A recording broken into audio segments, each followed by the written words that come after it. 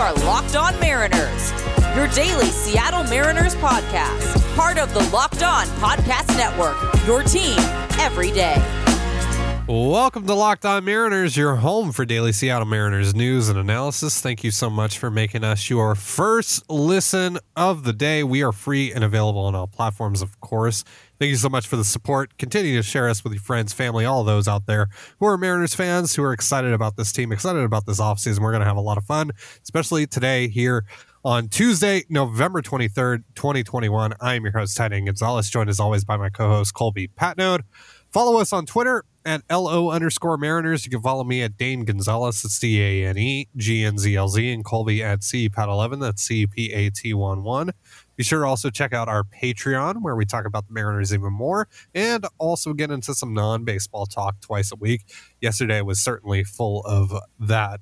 Visit patreon.com/Control the Zone for more information. If you want to hear these two knuckleheads, and that's including myself in that conversation, just ramble on about what have you. Marvel and bad customer service was a topic yesterday.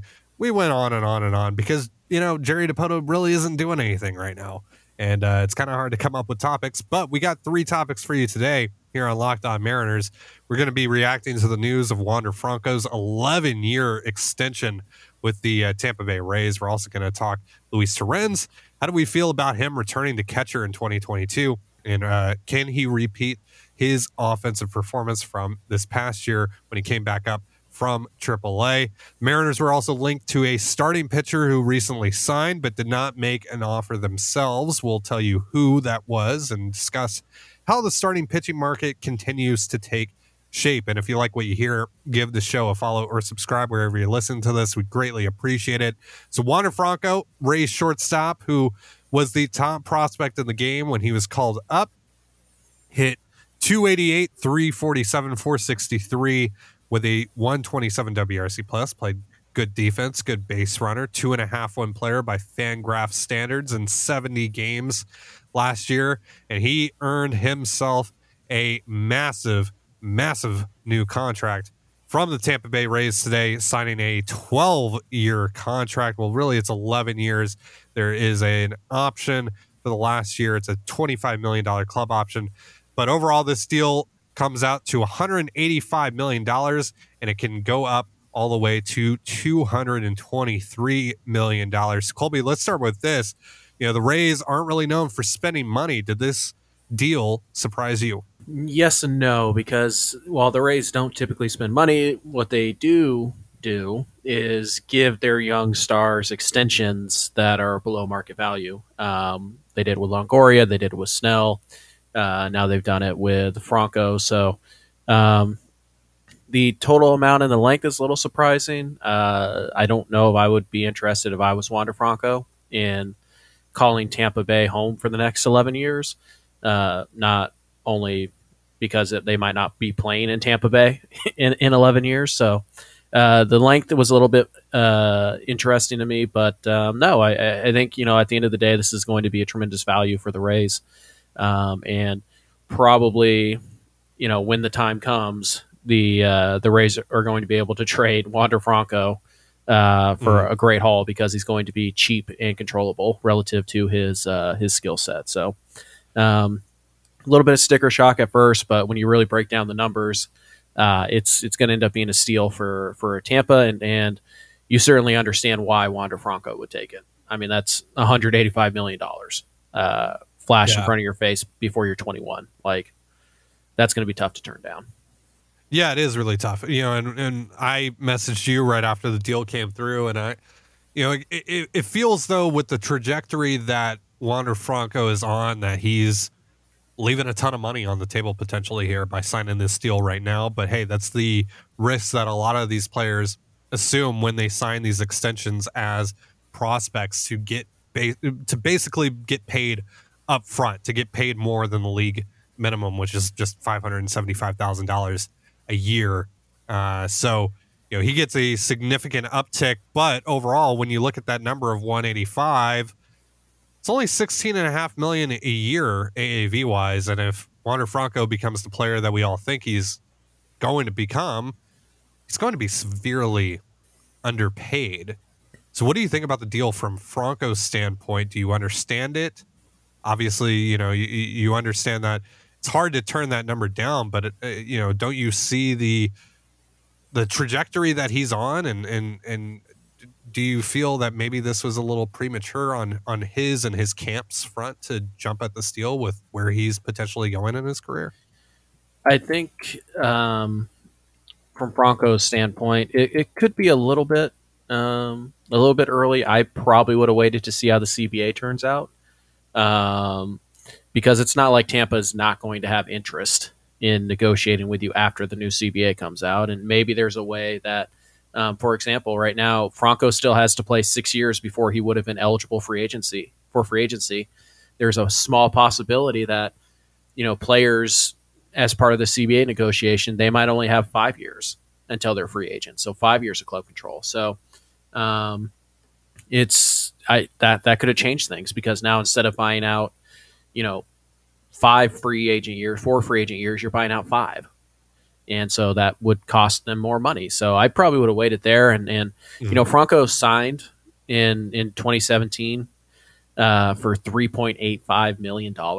So he's not that he is like, or he shouldn't be desperate for money. He got a hefty signing bonus as a 16-year-old, but we don't know what his family situation is. We don't know what his financial situation is. And again, you wave $185 million in front of anybody, they're probably going to take it. Right. I guess the beauty of this deal is that he's going to be a free agent again, I think at 31, 32. So he's probably going to get another rather large contract. But no, I get it. I'm not going to blame a guy for getting his money. It's nowhere near as egregious as some of the other deals we've seen, like for Whit Merrifield or Ozzie Albies. Those are two of the ones that come to mind immediately for really bad extensions. Right. So, yeah, I probably would have waited till at least after the CBA. Could have maybe squeezed a couple million more out of Tampa, but it's hard to walk away from $185 million and potentially as much as what they say 224. Like, yeah, that I completely understand why you would take that. So let's talk about the Mariners and how this this may or may not impact them as well, because obviously they got a couple of young players that are of a similar status to Wander Franco. Jarred Kelenic, Julio Rodriguez. Kelenic obviously didn't have the year that Franco had.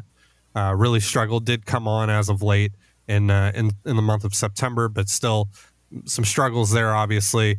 But Julio as well. Let's talk about him here in the event that he has a year that is similar to Franco's, right? Because that's, some people have that expectation. Obviously, you don't want to put those expectations on any young player. We saw it with Jarred Kelenic. He struggled despite being fantastic at every single level of baseball he'd ever played. And the same has pretty much been the case for Julio as well, where he's never really struggled either wherever he's played. But assuming that he comes up and he has a year like Franco, now that there will be a new CBA in place and all that, let's fast forward a year from now and talk about what a potential extension for Julio Rodriguez could look like and how this might impact that. I don't see it happening. There's a couple of differences here, and let's start here. And I know this wasn't exactly your question, but Wander Franco has a track record of being a successful major leaguer. It's a small track record, but he has it. Julio does not.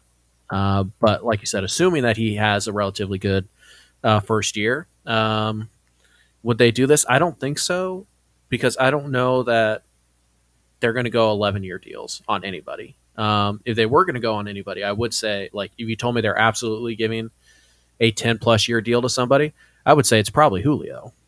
But I don't think he's going to get $200 million for a couple reasons. Number one is that, the odds that he's as good as Wander Franco his rookie year are pretty small. But number two, Wander Franco is a shortstop. Julio Rodriguez is a right fielder.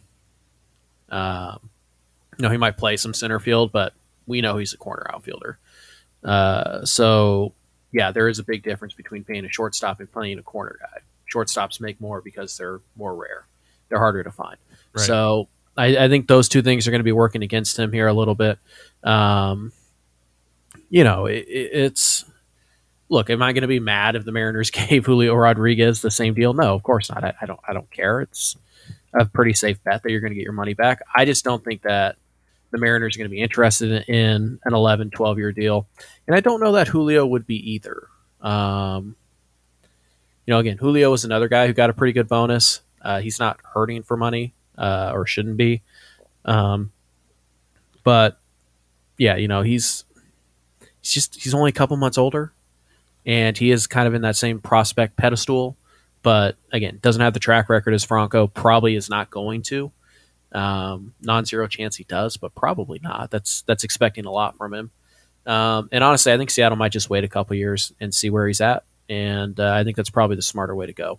All right, we're going to talk about Luis Torrens in just a moment, but real quick, want to remind you this episode of Locked On Mariners is not only brought to you by betonline.ag, but also DirecTV. It's Thanksgiving, and we all know what that means, football. And nothing goes better with football than turkey and betting. BetOnline has you covered all holiday season with more props, odds, lines than ever before. BetOnline remains your number one spot for all the sports action this Thanksgiving.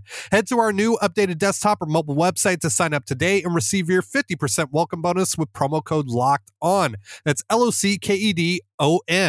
And it's not just football. BetOnline has pro and college hoops, NHL, boxing, UFC, even your favorite Vegas casino games. So don't wait to take advantage of all the amazing offers available for the 2021 season. BetOnline is the fastest and easiest way to bet on all your favorite sports. BetOnline, we're stuffed with deals this Thanksgiving. Does this sound familiar? You've got one device that lets you catch the game live, another that lets you stream your favorite shows, you're watching sports highlights on your phone, and you've got your neighbor's best friend's login for the good stuff. Well, I want to tell you about a simple way to get all that entertainment you love without the hassle, and a great way to finally get your TV together.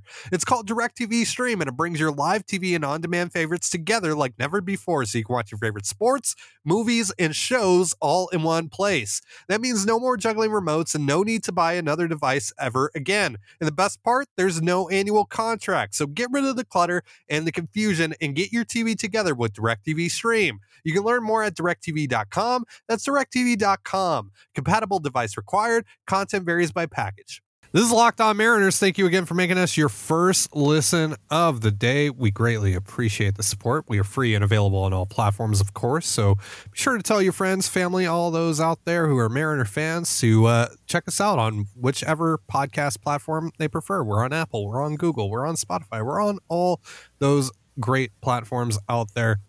Now talking about Luis Torrens, the Mariners catcher who, of course, came up in June after being sent down. He really struggled in the first couple of months of the season. Came back in June, figured some things out in Tacoma, found a lot of power down in Tacoma, and that translated to the major league level. Since coming up in June, on June 15th, he slashed 266, 326, 477 with a 121 WRC plus. He had 13 home runs, 41 RBI. He even had 2 triples, wheels to Torrens, if you will. But the problem was he did not really catch since he came back up, and he had some struggles, pretty big struggles, catching in his first stint at the major league level to start the year.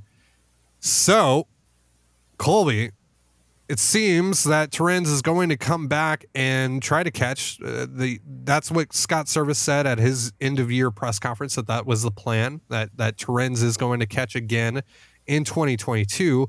So let's start off. Obviously, we know all about the bat, but can Luis Torrens be a viable defender at the major league level? I think he can, and also I'm not sure how much it matters. Obviously, you want Torrens to. It'd be great if Luis Torrens was an average catcher. Probably not ever going to be an average catcher defensively, but there's really no reason to believe that he can't handle first base on a pretty regular basis. There were some, murmurs and whispers that he was taking ground balls at third base all season, and he was working with Perry Hill there. So I wouldn't be too shocked if he gets some time there in 2022. Remember the random lineup against Tampa Bay that came out where he was listed as a third baseman. and we all kind of freaked out for a minute, and then they changed it to first base. I don't think that was a mistake initially. So I do think they want to play him some at third. So can he be a viable defender? I mean, viable enough? Sure, because I mean, you'd live with Ty France at second base if you had to with his bat, right? I mean, it's not ideal. You don't want it, but you'd live with it to get the bat in the lineup. So it really comes down to the bat to me. Do you think the bat is mostly for real? Then, yeah, then he's going to be viable enough. If you don't think the bat is for real at all, then he's probably not going to be good enough defensively. So really the glove is kind of secondary almost to how do you feel about the bat. If you buy the bat, the glove's going to be fine. If you don't buy the bat, then he's not a major leaguer, or he's a bench guy at best. And you, Colby, you love the bat. So what is it in his offensive profile that you saw in his second stint this year that makes you think that his bat and his plate approach is sustainable moving forward? One of the things that stands out immediately is the opposite field power. You know, it's not rare for a right-handed bat to have opposite field power, but it's pretty rare for a 25-year-old who has some pretty inconsistent major league playing time to show the amount of opposite field power that he has. He's not afraid to hit the other way.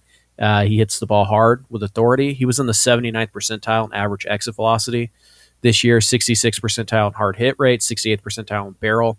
And, you know, pretty good strike zone judgment, 62nd percentile in chase rate.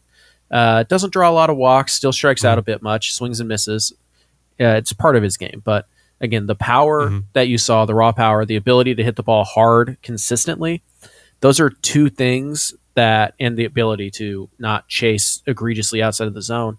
Those are two things that really make me kind of buy the bat here. And again, Luis Torrens is 25 years old. He's young. I mean, and we know all about his track record, his history as a Rule 5 pick who kind of basically had to sit in the majors before he was ready to for a whole year, and that kind of threw off his trajectory and all that stuff. So there's a lot of good things happening here. And honestly, you couple it in with what we saw last year, again, in only like 18 games, but he was a solid hitter last year too. So I buy the power, I buy the opposite field, I buy the approach, and I'm buying the age. And I think it's possible we have not seen the best of Luis Torrens. I really buy what he did in the second half of last year. I mean, he was on pace for 25 to 28 home runs. You know, since when he was recalled. That's legitimate. And if that's, you know, a DH or a first baseman, that's plenty good enough. Yeah, I think what you saw last year as well was, you know, there wasn't a ton of home run power, but a lot of contact. He was in the top 100 hitters in contact last year. Like he wasn't striking out a ton, under 20%. He was walking nearly 10% of the time. That diminished a little bit in 2021. He struck out more, 26.5% of the time. He only walked 7.5% of the time, which is still fine. Right? It's not terrible. But yeah, he, you know, with the added power on top of that, you know, maybe if he can cut down the strikeouts a little bit more, and obviously that's going to happen. You know, or the strikeouts are going to come a little bit more as he hits for more power. That's just kind of what we've seen in today's game. But I think with what he was able to tack on this year, and if he can mix in some more of that contact stuff that he was doing in 2020, I mean, you got a really, really good hitter there. So I think from what you've seen over the last 2 years from him, or, well, you know, 2 years is used lightly here, you know, the 25 games that he played in 2020 and the 108 that he played in 2021, you saw some good stuff. You saw some stuff that's going to make you feel pretty good about the repeatability of that. And I think that's really the concern here from a lot of people is what Luis Torrens has done repeatable. And I think it is. I think everything that we've seen over the last 2 years is that he is a far more advanced hitter than he was when he made his little cup of coffee in 2017, which was, you know, he was forced to be up at that point. And because he was a Rule 5 pick, right? Yep. Yeah. And out of New York. And then 2019, obviously, only played 7 games. And very young and just inexperienced, and he's worked on things now, and it's starting to show through. Mm-hmm. And I think he's going to at least be an average big league hitter in 2022 at least. The question ultimately is the defense and how that all gets handled. And to a certain degree, it really doesn't matter, like you said, but also, Jerry Dipoto has preached roster flexibility as well. But there's definitely a way to get Torrens in the lineup consistently.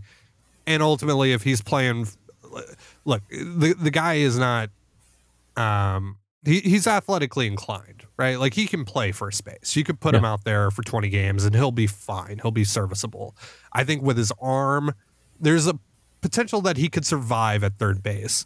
And catching wise, he was pretty good behind the plate in 2020, which is what made the start to his 2021 season so strange, so bewildering. Anyway, you were going to say something just a second ago. Sorry.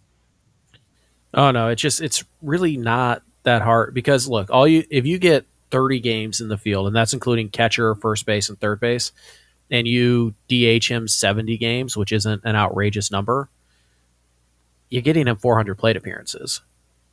That's a pretty good bat to have around. And honestly, I know we got to run here pretty quick, but if you squint and you look at Luis Torrens when he returned from AAA Tacoma, you could kind of see a little bit of Nelson Cruz. I'm not saying he's going to be as good as Nelson Cruz. Cruz is a borderline Hall of Famer, but you can see it. The opposite field power, the line drives, the approach. Yeah, kind of a strikeout here and there, but really nothing too, unbelievable, or nothing that's totally unsustainable. But just the right-handed opposite field power, and how a lot of his home runs are line drives, not necessarily the high booming fly balls. That's a lot of Nelson Cruz right there. So I'm willing to give him a shot. And again, I only need him to catch for 25, 30 games and play first/third base for another 20. And then I'm going to have an easy time getting him 60 games at least as a DH, and probably another 50 at-bats as a pinch hitter, first guy off the bench. Like, this is a valuable player, regardless of how often he plays the field. It'd be better if he could, but it's not required for him to be a useful major leaguer.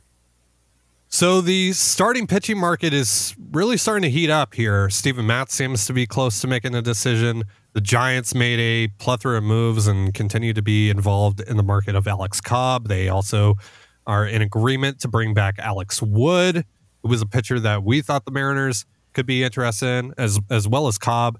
And it turns out they were also actually interested in one of the other pitchers the Giants signed, Anthony Desclafani, who signs for a 3-year, $39 million deal, $13 million AAV for Desclafani, who I'm bringing up his numbers now, had a 3.17 ERA last year, 3.62 FIP. He struck out 8.16 batters per nine, walked 2.25 batters per nine in 167 and 2/3 innings pitched. It's a good pitcher. Made 31 starts. He stayed healthy, and he was a big part of that Giants rotation. And he only gets $13 million a year for the next 3 years, which is pretty surprising considering some of the other deals we've seen and how this starting pitching market was supposed to take shape. And really, it doesn't seem all that too unreasonable, right, Colby? No.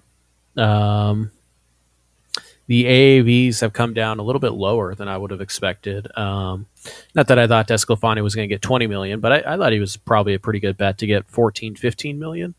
I thought Rodriguez was probably going to get closer to $20 million. Wood, I thought, was probably going to get closer to 12, 13, and he got 10. So it's not like these are outrageous underpays based on what I expected, but overall the market is, I would say, favorable to teams right now. Just for the simple fact that it appears they're not overpaying for pitching, which is kind of an annual winter tradition, is that you overpay a little bit for pitching. The only overpay so far has been the Angels signing Noah Syndergaard. And I mean, if Syndergaard is as good as he usually is, that's not going to be an overpay. So it feels like pitching is being valued about how we would normally expect. Meaning, teams aren't paying a premium for it. Now, to be fair, we haven't seen, Scherzer hasn't gotten a deal yet, but that doesn't really affect the Mariners. So who cares? Mhm. So the guys who the Mariners could be in on, the guys who are like Wood and DeSclafani, and even Rodriguez, they're going for prices that are insanely reasonable. And so I think that bodes well for the Mariners. And it also bodes well for the trade market for the Mariners as well, because there isn't going to be as much desperation. There isn't as much leverage because the market is playing out the way that it is. So teams are not going to be able to put just any sort of cost that they want on their pitching. So let me ask you this, because obviously with the report from Daniel Kramer, MLB.com, Mariners beat reporter for MLB.com, saying that the M's obviously, were in contact with DeSclafani's team, with his camp, but never made the offer. A lot of people have reacted by saying, well, the Mariners front office is already doing the "well, we tried" thing. What's your response to that, Colby? Shut up. Like, how about we wait? Response. How about we wait until after the offseason's over before we say how their offseason went? Like, would I have liked DeSclafani at that number? Sure. I mean, would I have liked Wood at that number? Yeah. Rodriguez, yep. But there's 4 months left of the offseason, and I know the lockout is coming, and that's scaring a lot of people. And it's I don't want to say it's scary, but it is annoying. Like, we all agree that it's annoying. But there's still 4 months of the offseason, people. And maybe they liked DeSclafani, but they didn't love him. Maybe they were working on something else, and DeSclafani was going to be their second guy. We just don't know. Maybe DeSclafani talked to the Mariners, and the Mariners talked to him, and they're just kind of like, we'll see. Like, you know what? Like, the Giants love DeSclafani, and they know what he's about. They know who he is as a person. And DeSclafani knows what the Giants are about as an organization. So there's a possibility that Seattle could have offered them $15 million a year, and he would have said, no, I'm staying in San Francisco. So those are the conversations we're not privy to. So I'm not worried about it really at all. And if you are, I think you're freaking out too much about the upcoming, labor stoppage. But we're still a long way from opening day, guys. So take a breath. Let's see what it looks like at the end. And then if at the end they were in on a bunch of guys but didn't land any of them, then you can go ahead and talk about the same old Mariners. But until then, just shut up.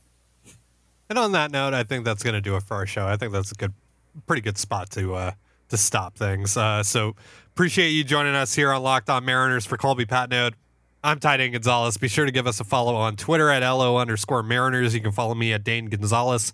It's DANEGNZLZ, and Colby at CPAT11. That's CPAT11. You can also find all that stuff in the description of this episode. And thank you again for making us your first listen of the day, just like you do here every day. We greatly appreciate the support. Now make your second listen of the day Locked On Bets, your daily one-stop shop for all your gambling needs. Locked On Bets, hosted by your boy Q, and expert analysis and insight from Lee Sterling. And just like us, their show is free and available wherever you get your podcasts. So have yourself a beautiful baseball day, and we'll see you tomorrow.